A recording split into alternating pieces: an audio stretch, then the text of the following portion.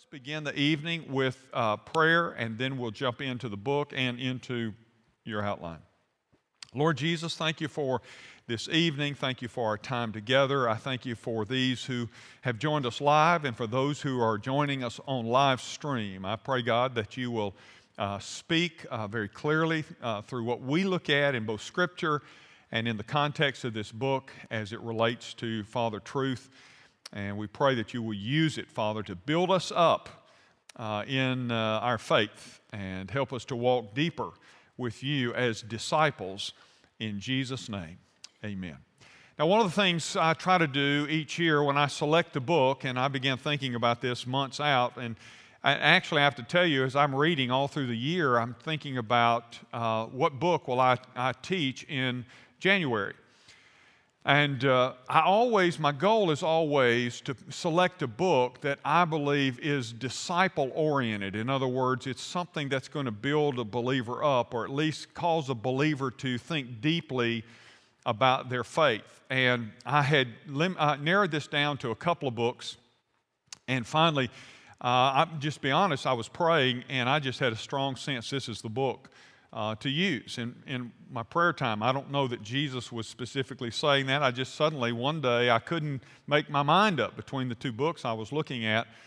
And then one morning, it just became crystal clear to me. And so, hence, The Unsaved Christian by Dean Inserra. Dean Inserra is a pastor down in Tallahassee.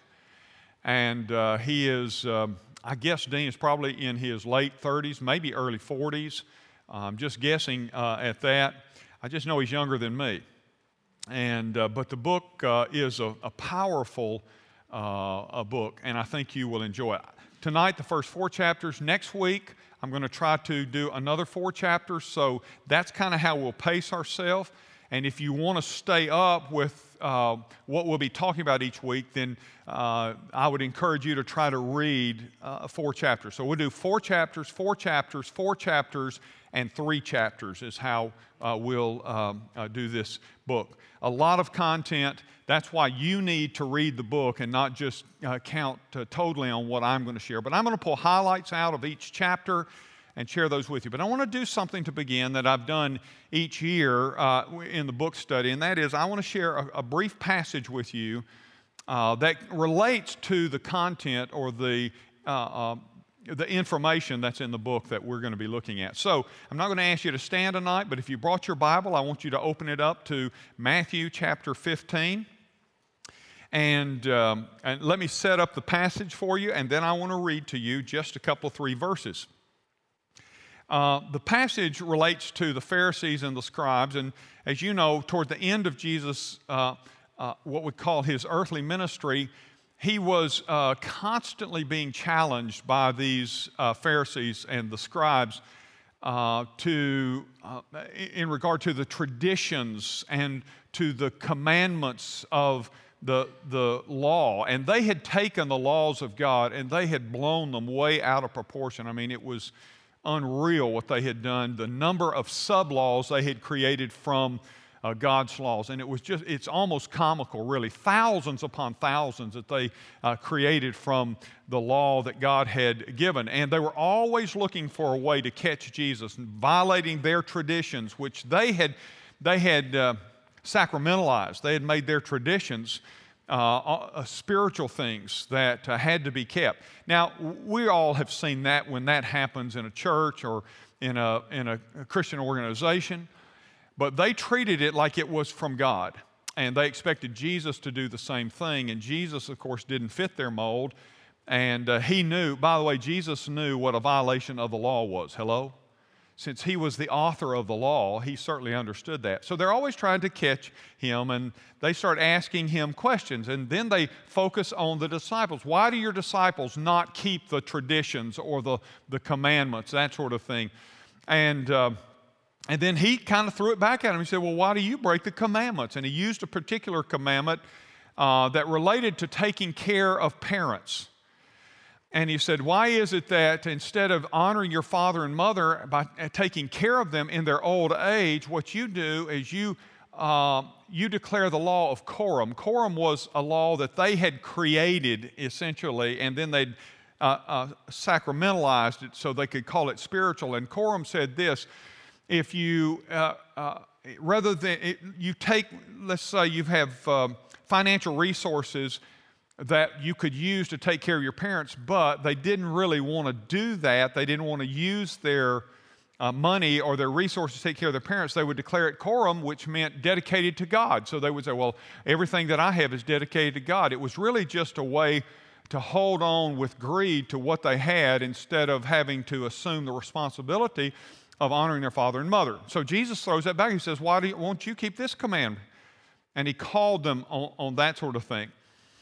And then that leads to the passage I want you to see. Verse 7, he says, you hypocrites. He tells you, you're hypocrites. He said, well did Isaiah prophesy of you when he said, this people honors me with their lips, but their heart is far from me. In vain do they worship me, teaching as doctrines the commandments of men. And so this is one of the ways that he characterized them. He characterized them as a brood of vipers. He characterized them as whitewashed tombs. And right here, he calls them hypocrites. He said, you guys are hypocrites. And he said, because what you expect in others, you don't really live out yourself. You declare, here's what you ought to be doing, but in reality, you're not doing the very things that you're expecting others to do.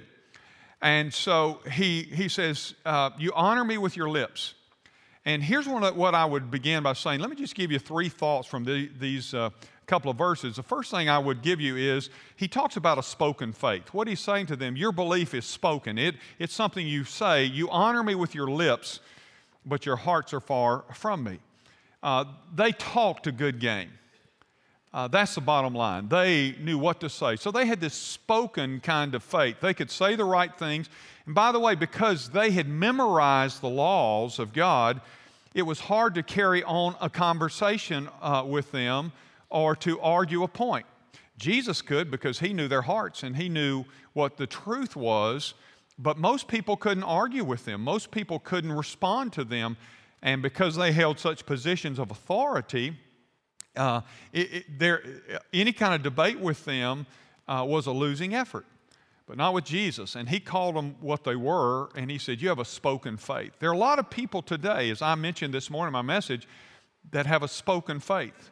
They know the right thing to say. That's why when they do a survey around the country, and it's been this way for years, and they ask people, do you believe in God? It's amazing the high percentage of people say they believe in God. It's a spoken faith.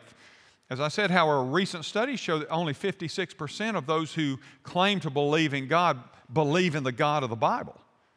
So it's a spoken faith. It is saying the right thing. It is a cultural kind of faith. And by the way, here in the South, I mean, it's hard to find somebody, if you ask them, do you believe in God, that doesn't believe in God. Hello? And that's part of the premise of his book. He discovered the hard reality of pastoring in the Bible Belt. And that is, in the Bible Belt, it's hard to get people saved because everybody thinks they're saved already. And so that's what was going on here. There was a spoken faith. The second thing you might add is there was a broken faith. Not just a spoken faith, but a broken faith. He says, you honor me with your lips, but your hearts are far from me. If all you have is a spoken faith, then you've got a broken faith. Because their hearts are the place they most needed to evidence that they had a relationship with God, and there was no evidence of that, which is why he calls them hypocrites. They spoke the faith, but their hearts were far away from God. Somebody said, rightfully so, many years ago, that there are a lot of people that are going to end up in hell, and the problem is about 16 inches. The difference is between here and here. And that's what the Pharisees and scribes had. And I believe, unfortunately, today, many people in our world that confess Christ, they have a spoken faith, but it is also a broken faith because it's not complete. Their life hasn't been transformed. Christ doesn't reside in their heart. He only resides in their head. Just like as I spoke this morning, the Bible says the demons believe and they tremble. They have a understanding, a knowledge of who God is, but they have no relationship with God. And that's what Jesus was saying here, that their faith was broken because it was not a genuine relationship with God. And then that leads to the third thing that he speaks about. He says, in vain do they worship me. So watch this. They had a spoken faith, and because they had a spoken faith, they had a broken faith. And they evidenced their broken faith with a token faith. He said, in vain do you worship me. So they went through the motions. It was a token thing. It wasn't a heart of worship.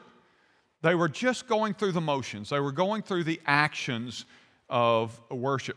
And I have to tell you, we have to be careful that and guard ourselves, because if you've been in church for years and years, you know how to do the church thing. You know how to go through the motions, right? And so we have to be very careful that when we come into this place, it is not a token kind of expression. Okay, I'm doing this because I know I ought to do this. The Pharisees and the scribes, everything they did as a kind of a token expression. They were far more concerned about themselves than they were about God or worshiping God or, listen to this, or helping other people know or worship God. And so it's a good passage for us to start this book with, because this whole premise is there are many people who are much like this. I don't know that you would call them Pharisees, but the same kind of characteristics often are reflective in their life. They have this kind of spoken faith that isn't reflected in their hearts. And then they just go through the motions of faith. And after a while, by the way, we can get pretty good at the motions. So with that in mind, let's jump in. Chapter 1. Chapter 1 is called Help Them Get Lost. Help Them Get Lost. And I want you to bring your books each week and keep it with you, because I will refer 2 or 3 times in the course of our talk to pages that I want you to turn to, as I'll share some things from those pages. But you'll also notice in your on the outlines that I provided for you that you'll see a number in parentheses. You're smart enough, I think, to know, but that represents the page that either that direct quote came from or that idea is expressed, okay? So that's what those numbers represent. First of all, he starts off at the page 11 at the start of chapter 1 with a quote that I love from Sinclair Ferguson that says, thinking that I deserve heaven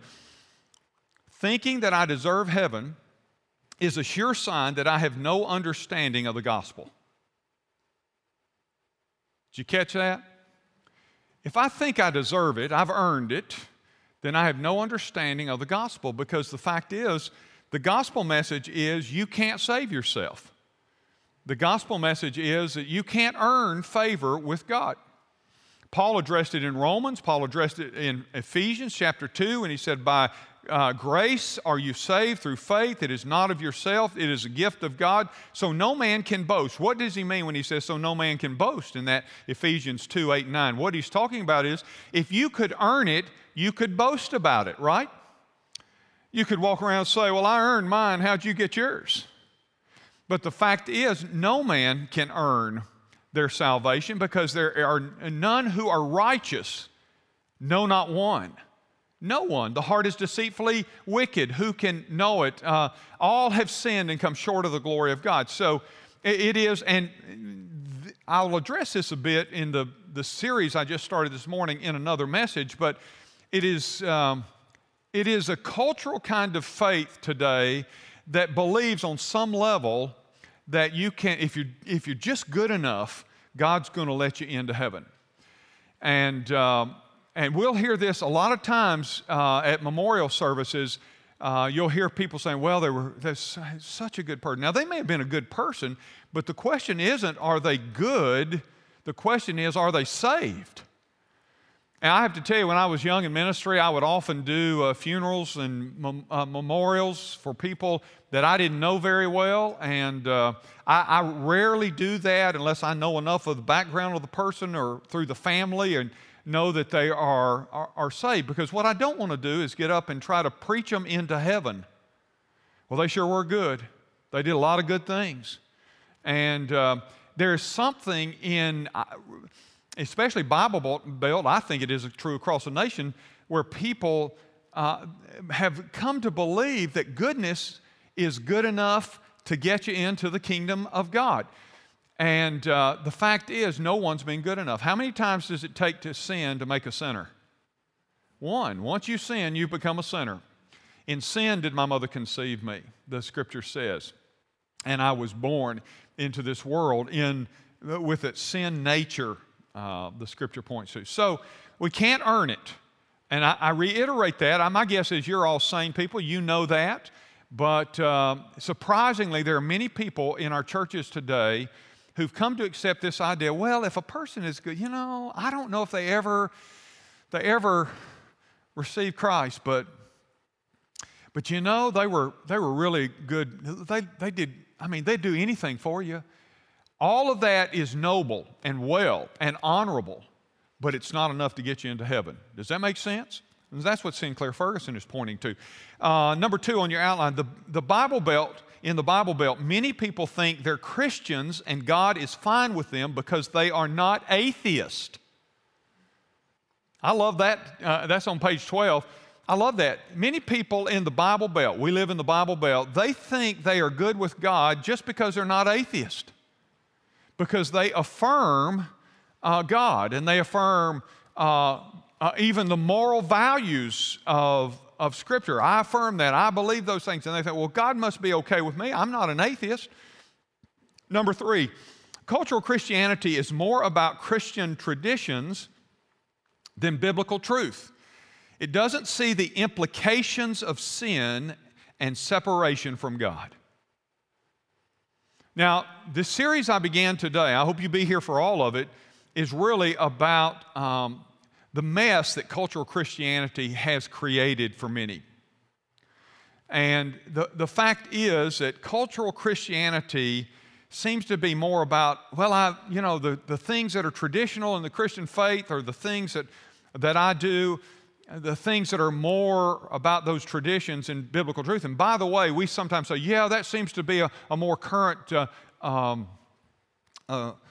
representation of the generations growing up. But I want to tell you something, be careful, because you can be an old timer in the faith and have elevated your traditions above biblical truth.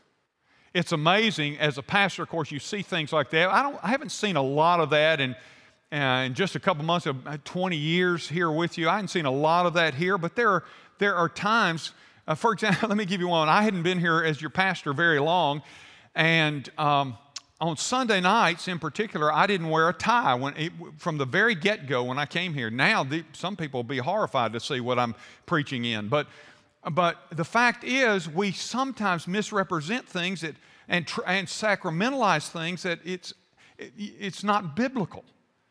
And so I didn't wear a tie. And I won't ever forget, one of the ushers, I'd been here maybe 3 months, and on Sunday nights, I didn't preach in a tie. I wore a sport coat and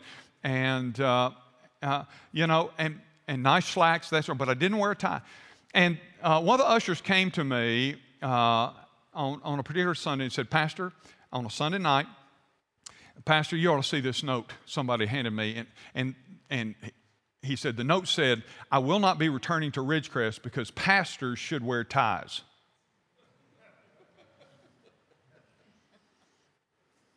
Now, I can tell you bizarre things. I can tell you about how I received a note that I should wear only black shoes when I preach. I got a lot of stories that are just where you just want to go, really? What passage in Hezekiah did you find that in? Hezekiah's not really a book, okay, just so you didn't get thrown off. But sometimes we sacramentalize things because they have come out of our tradition and the way we believe it's just supposed to be done. And it's because we don't know our Bible or we don't understand these very things. We used to, we don't have to now, but we used to keep a piece of felt on top of the grand piano. Did y'all know that? We used to keep a piece of felt on the grand piano. And I used that as an illustration. Many years ago, we were making a change in something. I said, now we have this felt on the piano here, and we have a very spiritual reason for having it there. And that reason is the lights, the way they used to shoot down on the piano, reflected off of the high gloss finish on it and blinded some people in the choir. So we put a piece of felt on there. How long was that felt on there, Tim? 100 years? You've been here that long. Well, it was a long time, wasn't it? For that reason. So the light wouldn't reflect into the choir members' eyes, okay? Well, I get that, no problem with that. But I said, you know what? If you take the felt off, if we're not careful, one day we might say, I remember the day when we used to have felt on the piano. And they took it off. They went liberal. They took it off, that felt off the piano. We sacramentalize things. You see what I'm saying? We turn it into something that God never turned it into. And that's what we have to be careful of. That is a sign of cultural Christianity. We take things that aren't biblical and we make them spiritual. Now, having said that, let me just put a footnote on this. There's nothing wrong with traditions. And by the way, before you do away with traditions, make sure that tradition doesn't have a biblical basis, because they can, right? So you don't just say, well, it's tradition we're throwing out. You say, why is the tradition the tradition? And there are some valid traditions. There are some valid traditions worth keeping. But cultural Christianity is more about Christian traditions than it is about biblical truth. And in the terms of the gospel, it doesn't see the implication of sin and separation. Number 4 on your outline. According to a study of U.S. adults, 80% believe in God. Told you that this morning. Only 56% believe in the God of the Bible. I don't need to camp there. We've been there. Number 5, many people have a familiarity with church and Christian lingo, but a familiarity with the gospel is hard to find. Does that make sense? They know the lingo, the language, all right? But do they really understand what the gospel means and the implications of the gospel? Number 6, getting someone who thinks he's a Christian to see that he is actually not is a sensitive endeavor. In the Bible Belt, it's a sensitive endeavor because, again, you know, I can't tell you how many times I've talked to people about Christ and asked them when they met the Lord and have them say something like, oh, well, I've always known the Lord. Or, I grew up in church, as the answer for the gospel. And the fact is, that's not the gospel answer. And so it's a sensitive endeavor when you try to help someone who is, now you say, well, you got to be careful because you also have to trust people's word. But listen, by their fruit you will know them. There is evidence that a person has been saved. And I've heard people so abuse that verse that I just quoted. Well, who are you? You know, judge not that you be not judged. Well, that's not what Jesus is saying. When Jesus is saying, by their fruit you will know them, he says, if you look at an apple tree, it will have apples on it. When you look at an orange tree, it'll have oranges on it. When you look at a Christian tree, it'll have Christian fruit. Hello? And so Jesus wasn't saying you're being a judge. He's saying you're being an observer.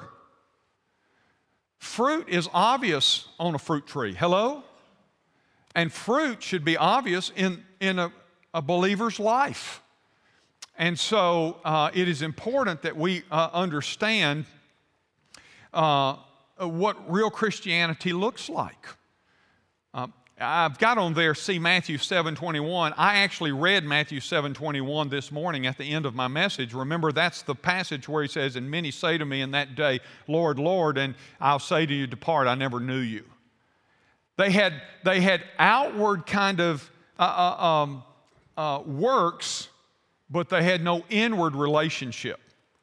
And so getting someone to see, who thinks they're a Christian, to see that actually they are not is a sensitive endeavor. Chapter 2, religion without salvation. Number 1, cultural Christians often select church environments where the pastor doesn't talk about sin, repentance, or the blood of Jesus, but gives a very inspiring message, always seeking not to offend. Now, probably a lot of pastors like me like that, and maybe some pastors are offended by that statement. I like it because I believe it's true. Cultural Christians seek churches where they won't be disturbed by the message of the gospel. I have, again, I have lots of stories, but there's a story of one man who left, and he told one of our ushers as he was leaving at the end of a service, this is many years ago, and I had preached a challenging message on the gospel, and as he left, he told one of the ushers, he said, I won't be back here. He said, I'm going to go to a place where I feel more comfortable when the preacher preaches. And they said, what do you think? I said, you kindly spiritually told them not to let the door hit them on the behind as they walk out, didn't you? Look, the truth is that an environment never addresses the gospel and what it means to be saved and challenges and always has a non-offensive message is not the whole counsel of God. Because I'm going to tell you, if you preach this book long enough, you're going to realize there are some things that are just going to bend some people's screwdrivers. But cultural Christians often look for environments where they don't have to deal with that. Number two, there are two primary kinds of unsaved Christians presented in the New Testament. Look at page 24, because he outlines them there. I'll give them to you here in just a second, but page 24 in particular, he talks about them. The first is, and this is on your outline, this is A, the wolf in sheep's clothing. And the second one is the hypocrite. The wolf in sheep's clothing and the hypocrite. Now, this is what he says on page 24 about the wolf in sheep's clothing. Jesus warned his followers to be on guard against false prophets who come to you in sheep's clothing but inwardly are ravaging wolves. Buck Parson reminds Christians that false teachers creep into the church not because they look like false teachers, but because they look like angels. Isn't that a good line? This is completely, I underlined this in my copy, this is completely different, a completely different animal than nominal Christianity. Whereas a cultural Christian might avoid serious church commitment or think it's unnecessary, the false teacher often digs deep into a community and can pose a serious threat to the church by manipulating and misguiding people. And then he gives us some scriptures where we're warned about false teachers. So the first is a wolf in sheep's clothing. And the second kind of unsaved, quote, Christian, and we use that in parenthesis, presented in the New Testament, is the hypocrite, which he talks about on page 24 and 25. Look at this, the hypocrite. This is a person who wears a mask of a Christian in order to be seen and admired by others, with no desire to actually follow or worship Christ. And in Matthew 6, 5 through 6, we find this person. The person is exclusively external and only concerned with having the veneer of public virtue to cover the rot of private vice. And if you look on down under that same section there, above middle school awakening, in that paragraph, he says, cultural Christians are those who genuinely believe they are on good terms with God because of church familiarity, or a generic moral code, or political affiliation, or a religious family heritage, all of those things. Cultural Christianity is largely based on confusion, whereas the hypocrite and the false teacher have Christianity based on deceit. All right? Number 3 on your outline. Cultural Christians genuinely believe they are on good terms with God, as I just said, because of their church familiarity and moral code. Okay? Just read it to you. All right? You got that down? Number 4, cultural Christians are hard to reach because they believe that they already have Christ. But it is Jesus without the gospel. They already have Christ, they believe, so why would I need to be reached? I believe one of the most difficult things in a Bible Belt area is helping people understand they're lost. Vance Havner, old preacher from many years ago, used to say this: I could get more people saved if I could first convince them that they're lost. Because cultural Christianity is just accepts it just accepts the status, I believe in God, therefore I'm saved. I'm all right. One of my other favorite stories, and you may through this series hear a lot of them, was I'd been here, I'd been here about 5 years as your pastor, and I went to Dillard's, I believe it was, and I needed a tie for something, and I went to get a tie, and picked out a tie, walked up to the counter, and the lady was working the counter, and so I struck up a kind conversation with her, and after a couple of moments, I said, well, by the way, I said, are you a Christian woman? And she said, oh, yes, I'm a Christian woman. And I said, well, that's wonderful. I said, do you have a church home? And she said, oh, yes, I do. She said, I go to that church, that big church, that big brick church that, I can't quite, I've just lost the name. That's where I go, that big church on I said, are you talking about Ridgecrest? And she said, that's it. That's the church I go to, the one that has the pastor with the white hair. I had been here 5 years.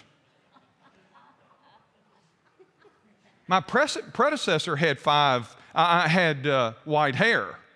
I'm getting white hair. But I didn't have the heart to say to her then, this is probably, we need to talk.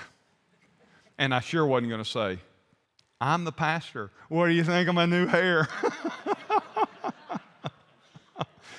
But you understand the point is that a lot of folks are hard to reach because they already think they're reached.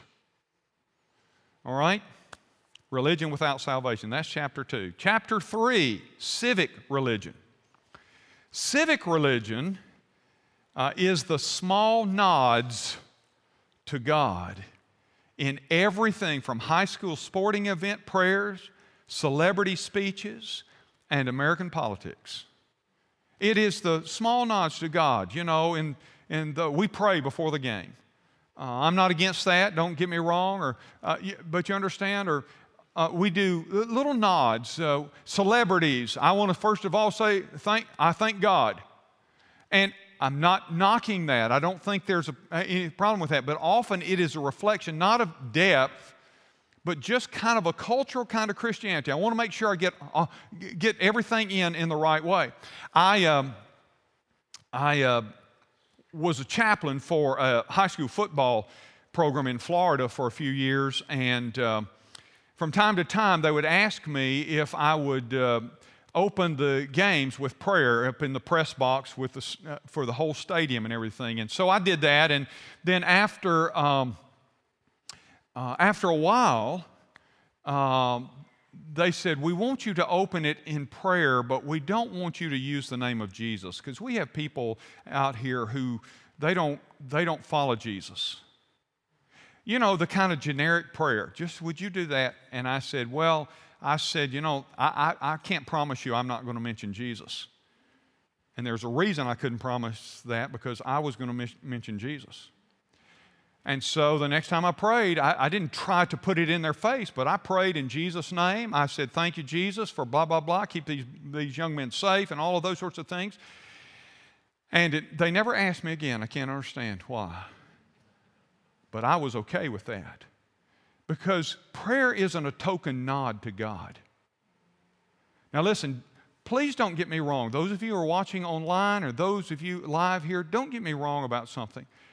I still think it's a great thing to pray before events and all of that, okay? But have you noticed if there's a tragedy in our country, we say, everybody pray. Or let's have a silent moment of prayer. And we even hear this now, whoever your God is, pray to your God.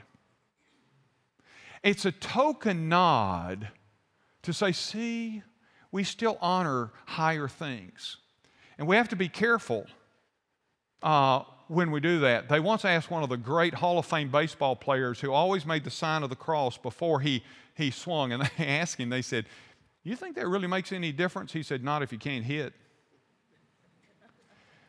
Well, there are a lot of folk, y'all get that when you get home, okay? You think about that. But that's what he said. He said, not if you can't hit, it doesn't make any difference.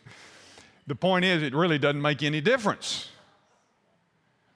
And the fact is, sometimes we do token kind of stuff like that, which is not really reflective of truth, but is more reflective of a kind of cultural nod to God. And as if we kind of nod to God, then that'll make God be pleased with us.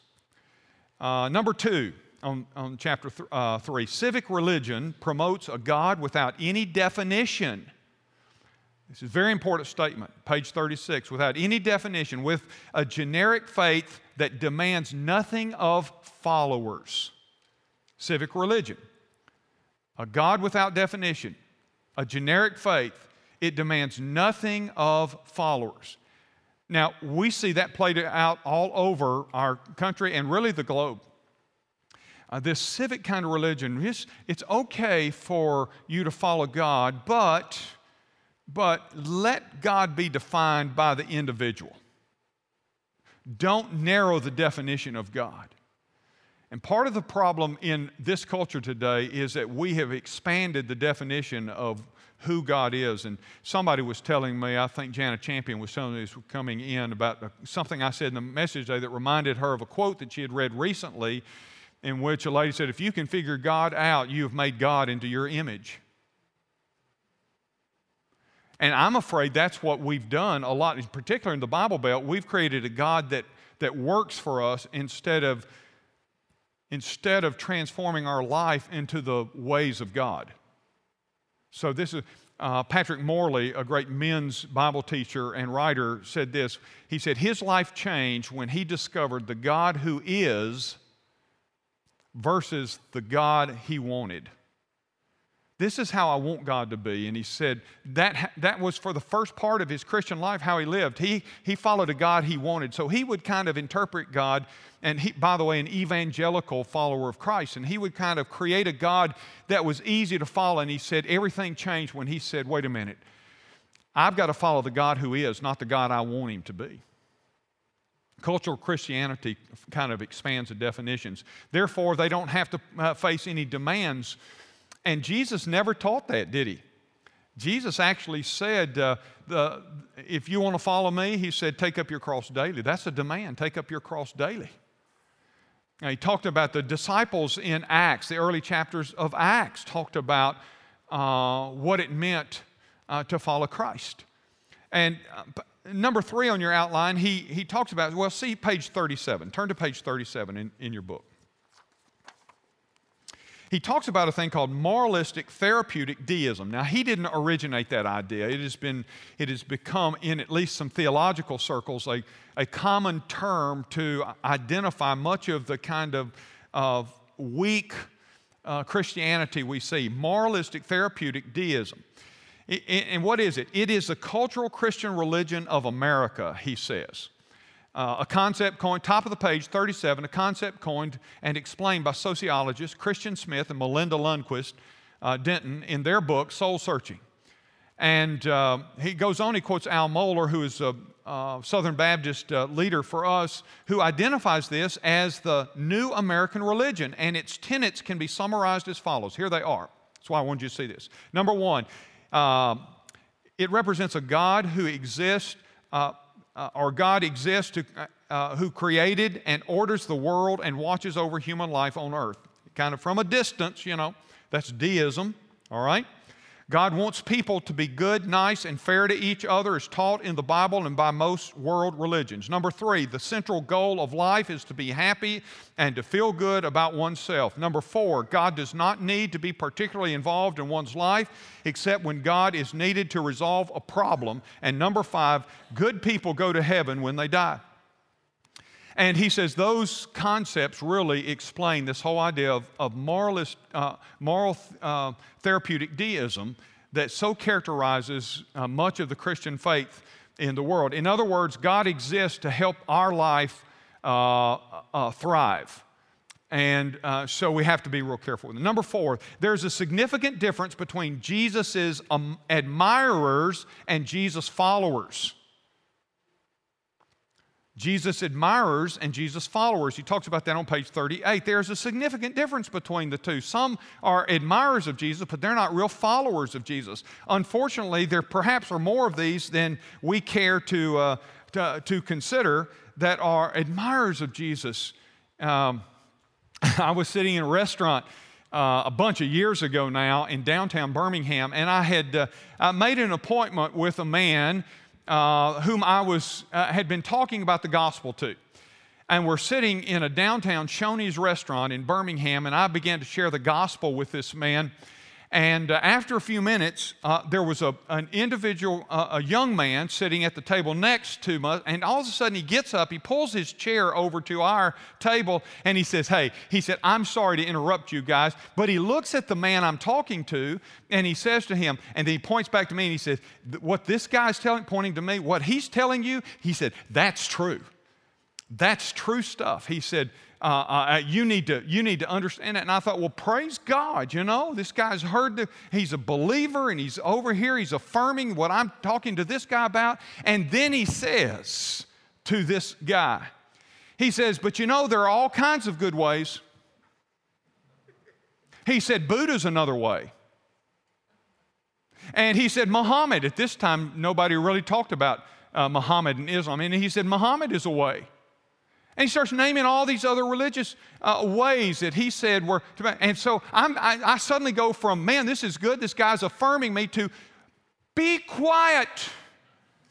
Go back to your table or back into your hole.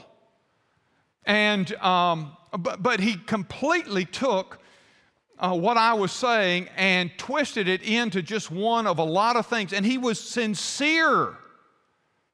He thought he was helping. But he moved into this kind of moralistic or moral therapeutic deism where God is just out there and he just kind of exists for us.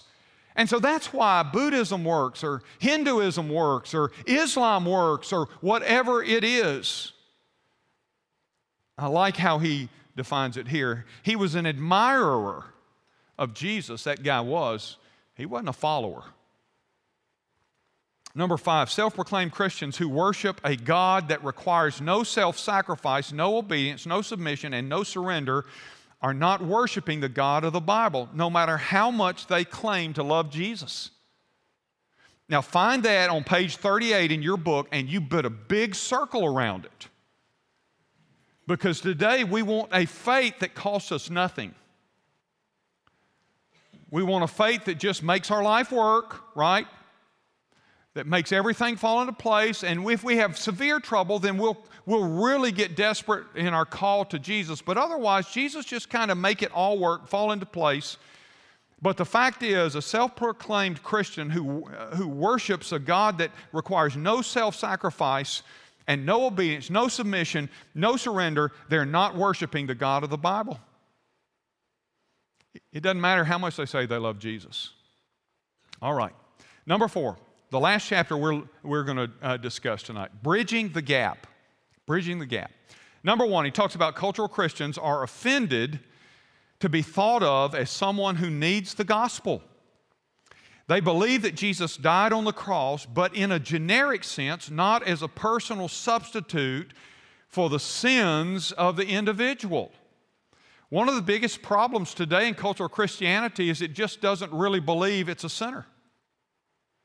It thinks, I've messed up, but I know people that have messed up a whole lot worse than me. And so the standard becomes, I'm comparing myself to others, and since I'm not as bad as a lot of people I know, I must be good, and God's probably pleased with me. And cultural Christians are offended if you begin to talk a lot of times about personal sin. And in particular, that they're sinners.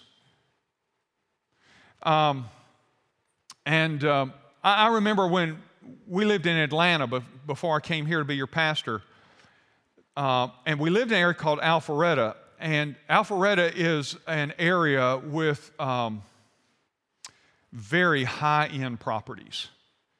And there are a lot of the professional athletes in Atlanta that live there. Now, we were not ones that lived in that kind of community, but we lived in the same area. And but there were homes there that were just unbelievable. And I remember that me and another of my colleagues visited a man of enormous wealth. And when I say enormous wealth, I mean more money than he could ever spend in a lifetime. And we got into a conversation about the gospel. And this is what he said. He said, "You're talking about me being a sinner." And he said, "But if I'm a sinner, look at all that I have. My life isn't bad. My life is wonderful." And then he said this, "Why do I need God? I am no worse than a lot of people I know. In fact, I'm better than a lot of others. And I even help and give to things and all that sort of stuff." He was pointing to his works, you understand. But he said, "Now I want to tell you something. This house, I could put our house in his family room. And I'm not knocking him having a big house. I'm fine with that. But the point is, he looked at all that he had in his life and he said, this must mean I'm doing something right.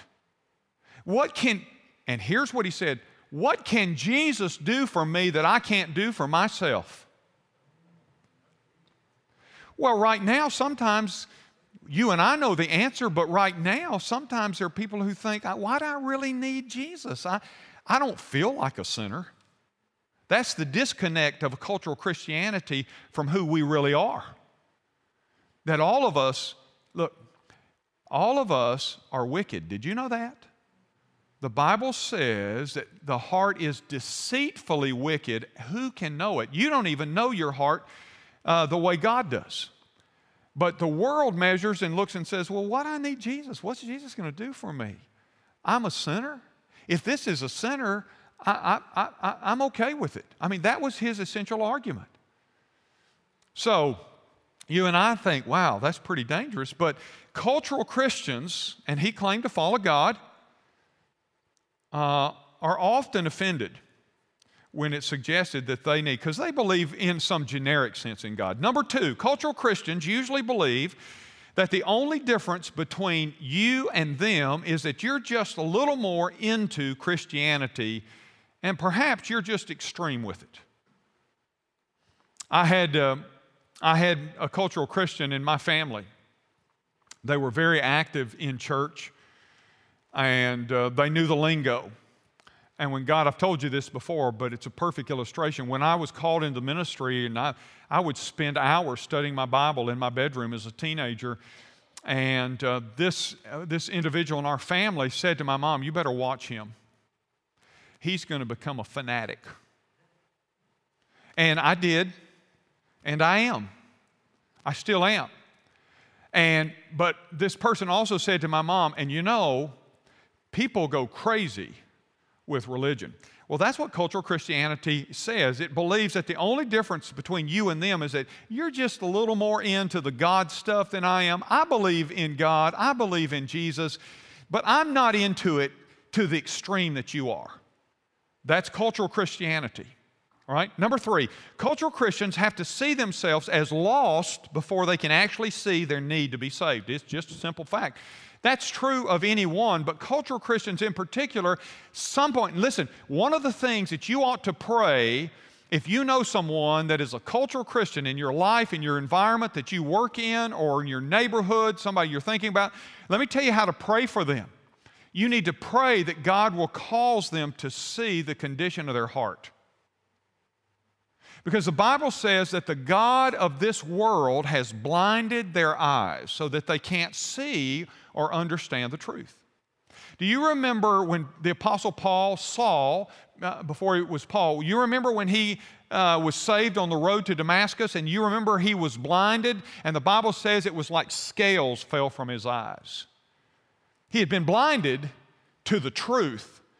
And suddenly when the Spirit of God and Christ himself showed up, it was like the scales fell. All of this time before, he had been blinded to the truth of who Christ was. If you ever wonder why people that you pray for or people you talk to say, well, I don't know the real need for Christ, or have you ever heard a message and thought, man, I know somebody needs to hear that, and maybe they hear it and they they don't even make a holy grunt.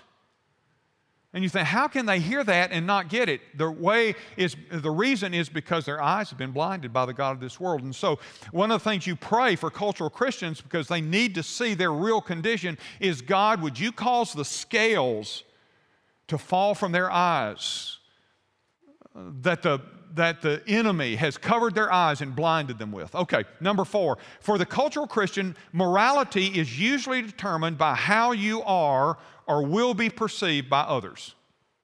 In other words, political correctness. How people, look, cultural Christianity, it may be needed. So I act a Christian when I want to be perceived that way by persons, or I develop a kind of cultural Christianity so I can get along just enough, so I'll be accepted in the right circles, but not so much that I'm rejected in other circles, how you want to be perceived. Number 5, the most common belief in cultural Christianity is that good people go to heaven. I've already talked about that, so I won't stay there. And that other people are often the standard for good and bad. Good people just go to heaven, and so the goal is to be good. Surprising how many people in our churches today, if you were to press them and say, if you were to die and God were to ask you, why should I let you into heaven? Surprising numbers of people will say, well, because I've tried to live a good life. That's cultural Christianity. It's disconnected from the real message of the gospel. And then number 6 and last, there are 3 keys to having a gospel conversation with churched and cultural Christians. Look with me, if you will, on page 52 of the book. What are the 3 keys? Here they are on page 52. Lovingly ask frustrating questions. All right? So if they say, well, good people, what's a standard for good? How good is good enough? How many more good deeds do you need to have than your bad deeds? And then who doesn't actually make it to heaven? All right? Those are lovingly ask frustrating questions of a person.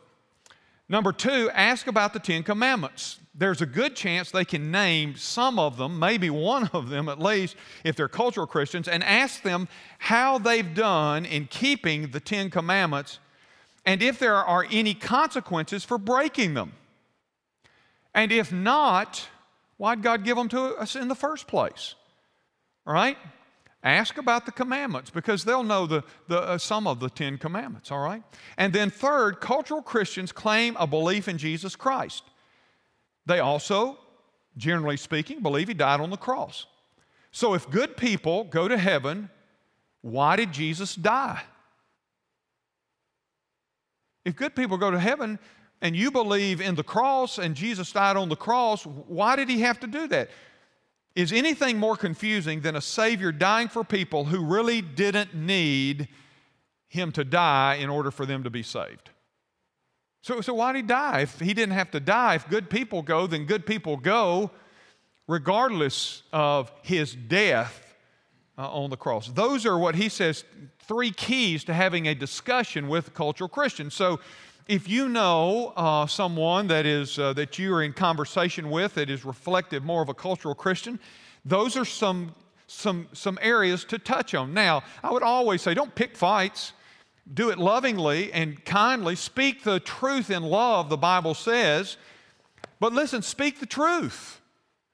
And as I said this morning, in a world where chaos reigns, truth is powerful. It's revolutionary.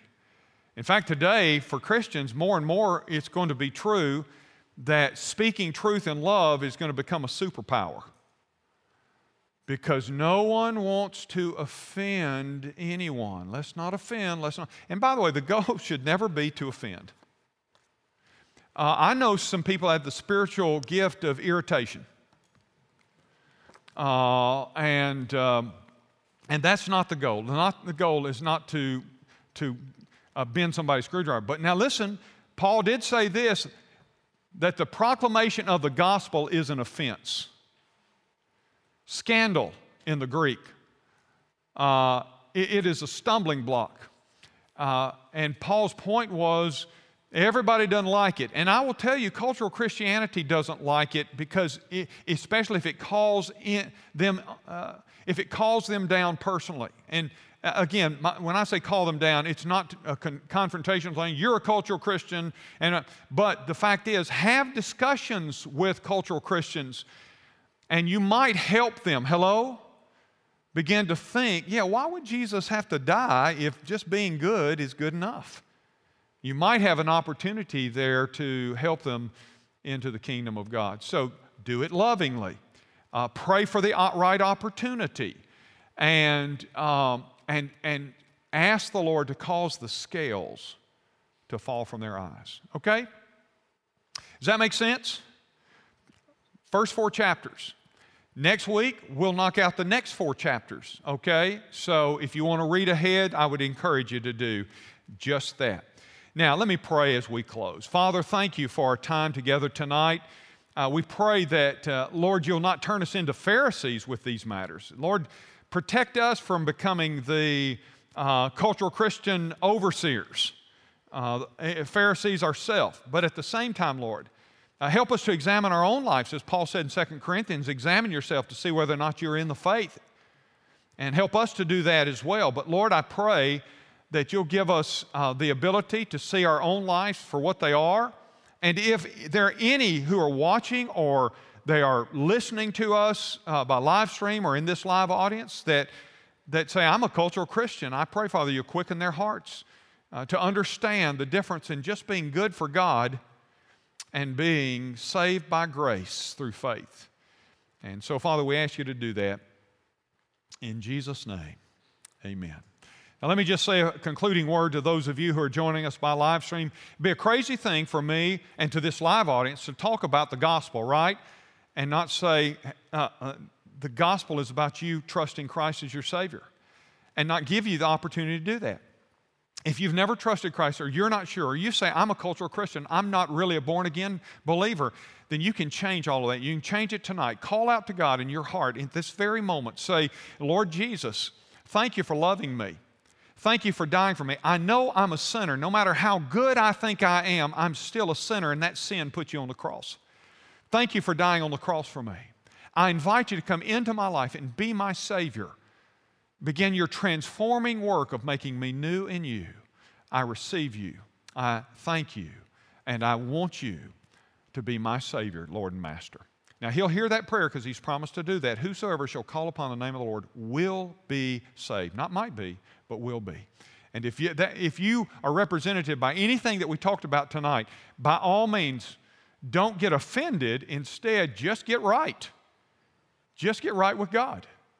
And those of you who are watching, by the way, perhaps you say, I'd like to join this place, this Ridgecrest. One day I'm coming back to church, and you will. And you're going to need a place to come to. I hope this will be it. And you can join us by texting the word join.